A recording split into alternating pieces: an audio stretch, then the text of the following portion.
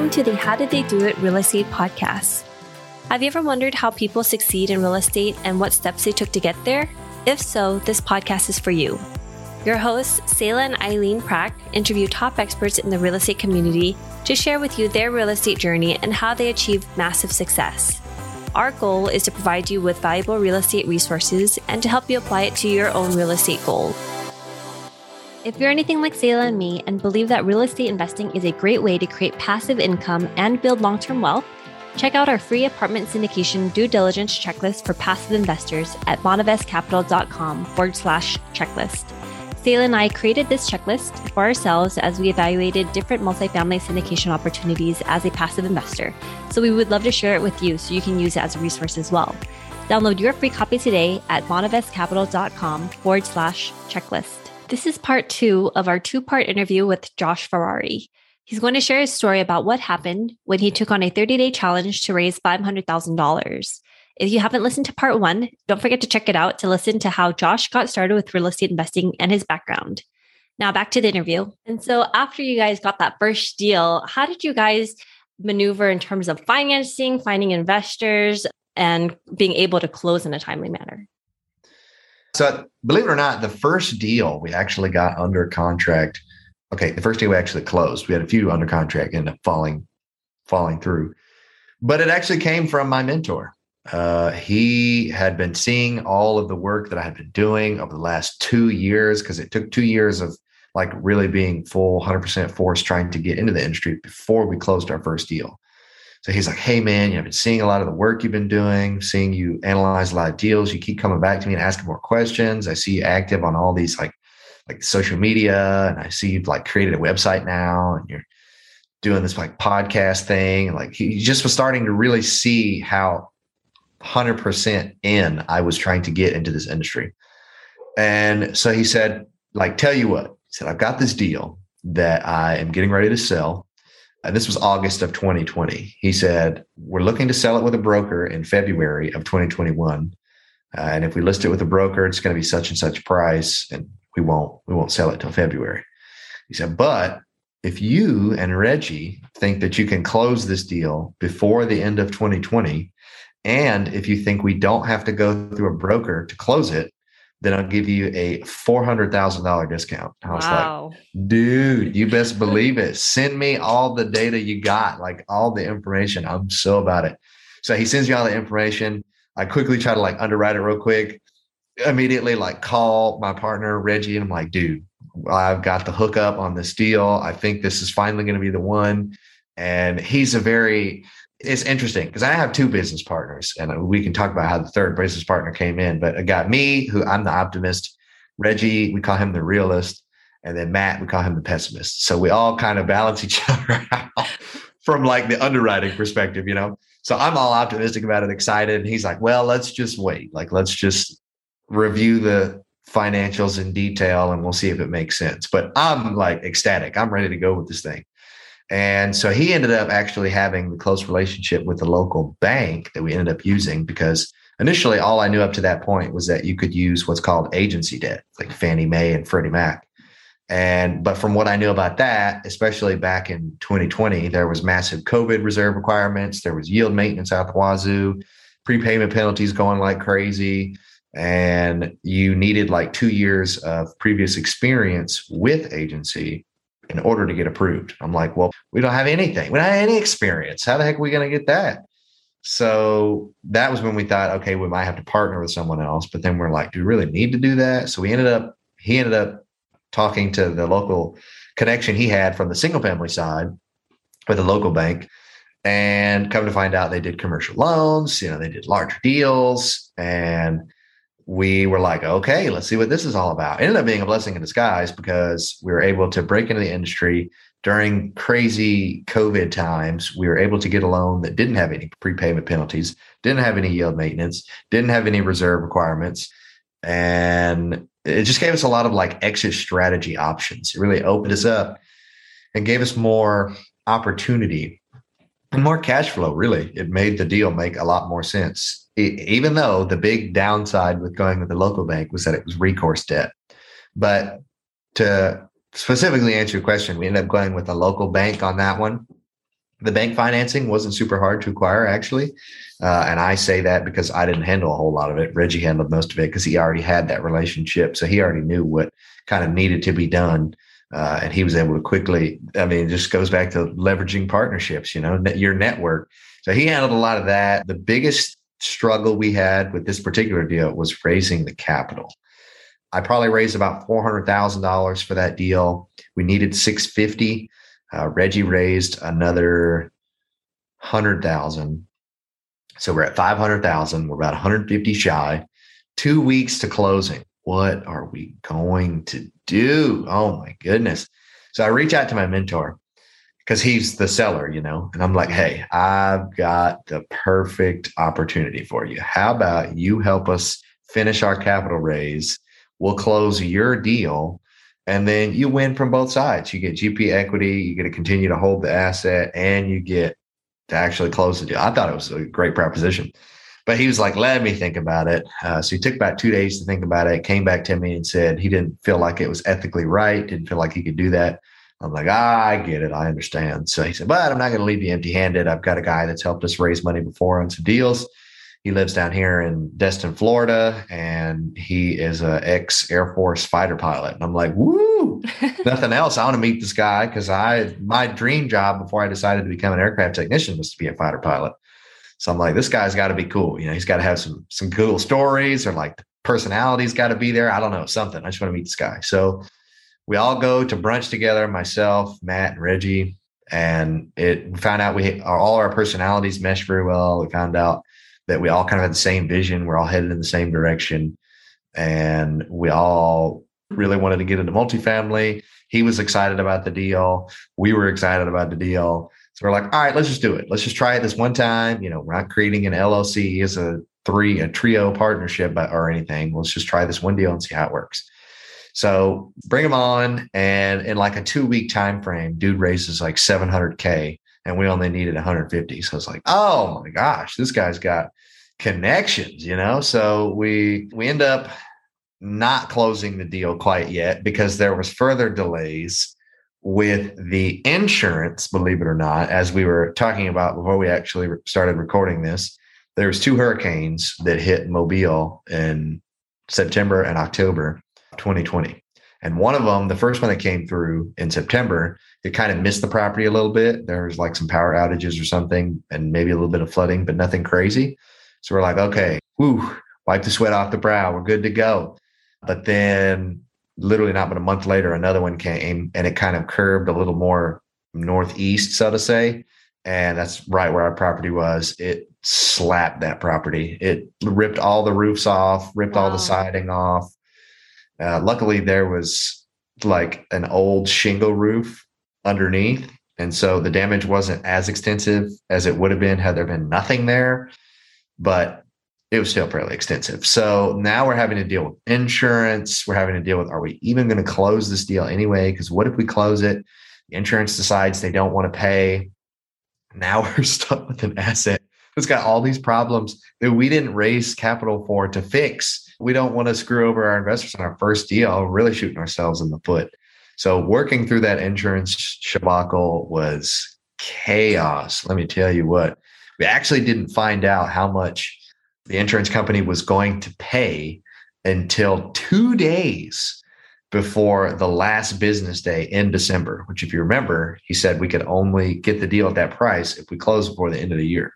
Mm-hmm. Literally 2 business days to figure out whether or not we're going to close it now that we actually have a final number. And the number was like $400,000 shy of what our contractor said it was going to cost to fix everything. So we're like, oh, God, there's no way. We try to raise another $400K. It's not going to work. We just need to forget about it. But we did a little bit more digging. We got some other quotes from some other contractors. Found out this dude was just trying to like shank us in the back. I don't know what he was trying to do, but he was trying to get an outlandish price on the work. We found someone that could do it for like a third of the price, if that, and then still was going to leave us $100,000 over from what they were giving us. So we could use the other $100,000 to do even more CapEx than we thought we were initially going to be able to do. So we closed on it at the last hour of the last business day of the year. We met our goal.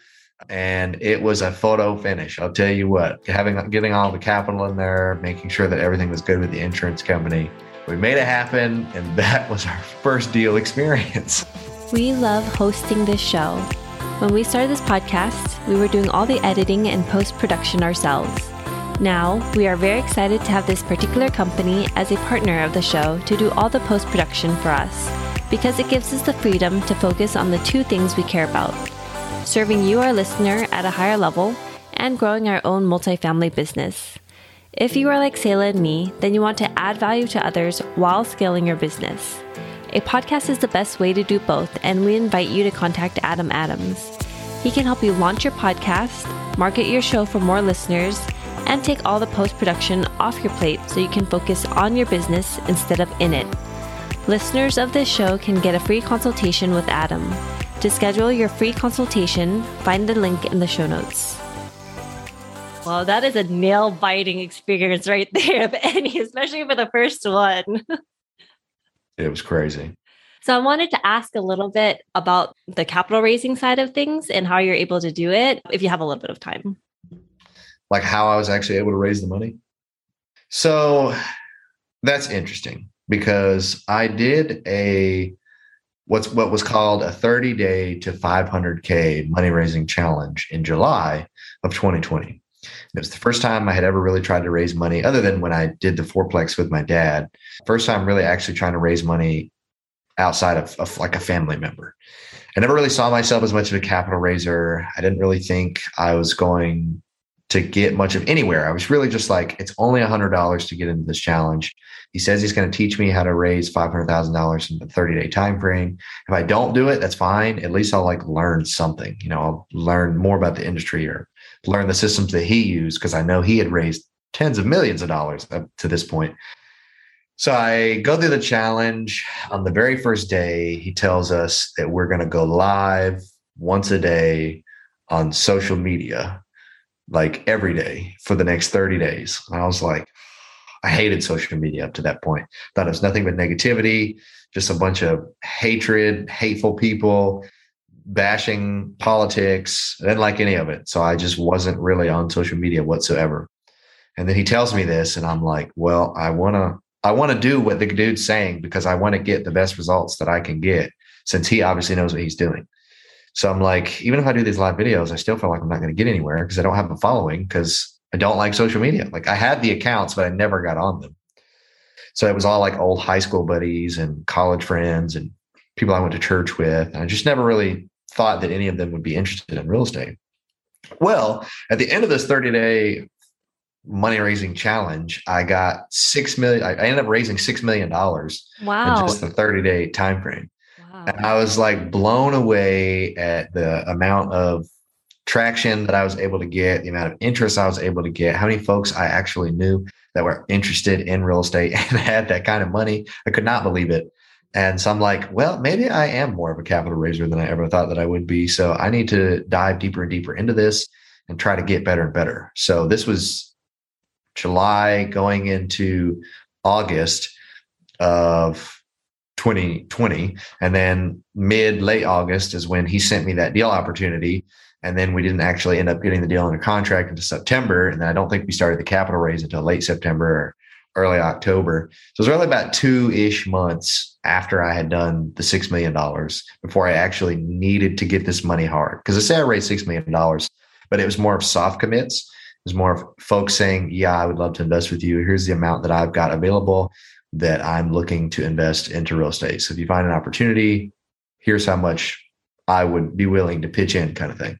And all that accumulated about $6 million. I didn't actually have $6 million in the bank anywhere. So I'm like, okay, I've got $6 million in soft commits. I've got this in the bag. We only got to raise 650. It's going to be no problem. So we start the actual raise, and I start getting a whole heck of a lot of no's for this deal. And it was for a whole myriad of different reasons. I never even thought to ask because I wasn't in the industry and I had never raised capital for a deal before.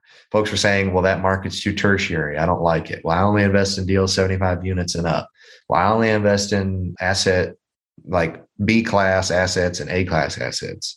I only do this. Well, and then a lot of folks were worried about like the election, like, hey, if Biden becomes president, then I'm not investing. And I'm like, well, how am I supposed to control that? Like, just what the heck? What the heck am I supposed to do with that? So there was folks not wanting to do it because the election, COVID was going rampant. Folks didn't know what was going on with that. So a lot of people were holding onto their cash that had initially said that they wanted to invest.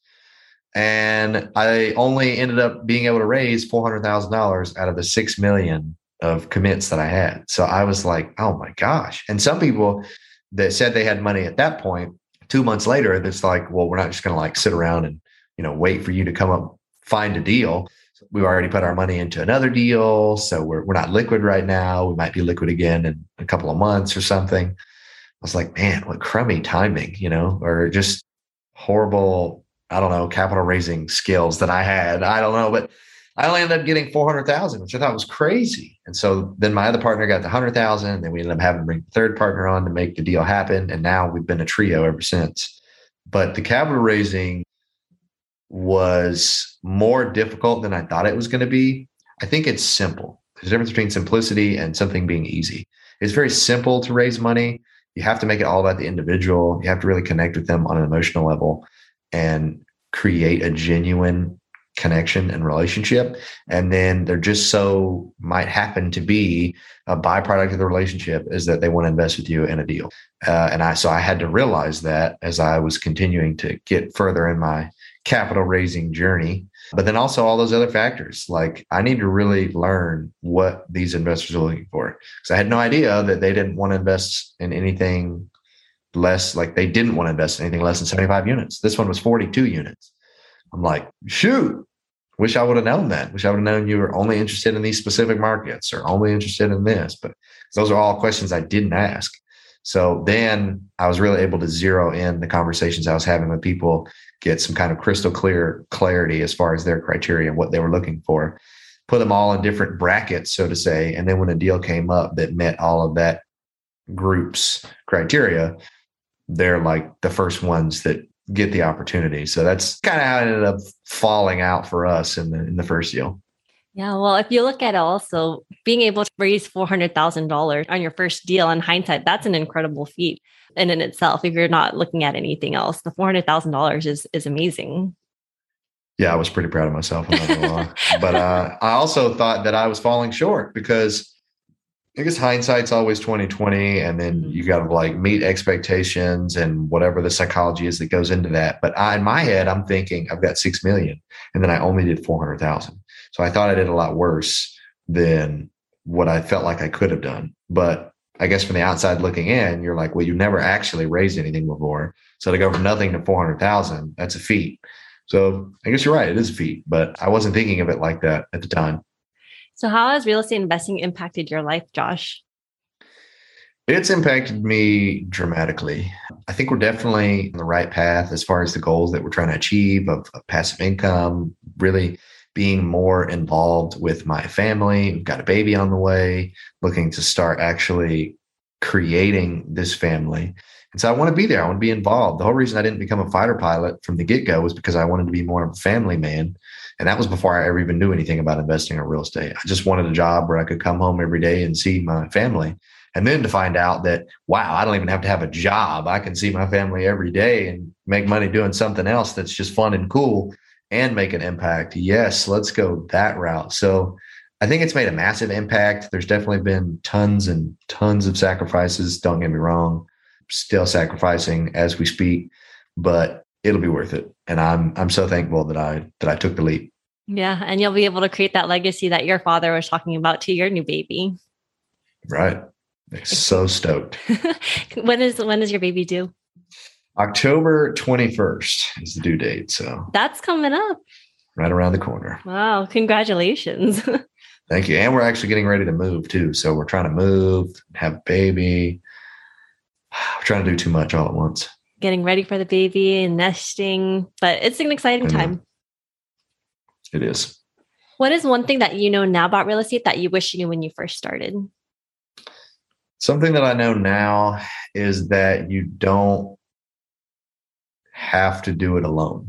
I think one big mistake I made when I got into the fourplex was that I wanted to do it all myself. And maybe it wasn't even that I thought I had to do it all myself. Maybe it's that I thought that I needed all of the equity in order to actually make any money in the asset. But man, if I would have split it like 50-50 with somebody, or even like 4 ways or 3 ways, and had someone else's like financial capacity to back up on, or someone else's knowledge of deals and the amount of work that's going to have to be put in to back up on, like if I had that, I probably, 1, wouldn't have closed that deal and it wouldn't have been such a horrific nightmare. But then 2, if we had to close the deal, I would have had so much backing from all different aspects that it probably wouldn't have been such a critical hit to my personal finances. And I probably would be a lot further along than I am right now. Granted, that's not what happened, but I wish I would have known that even if you get a small sliver of a big pie, it's better than having no sliver of no pie.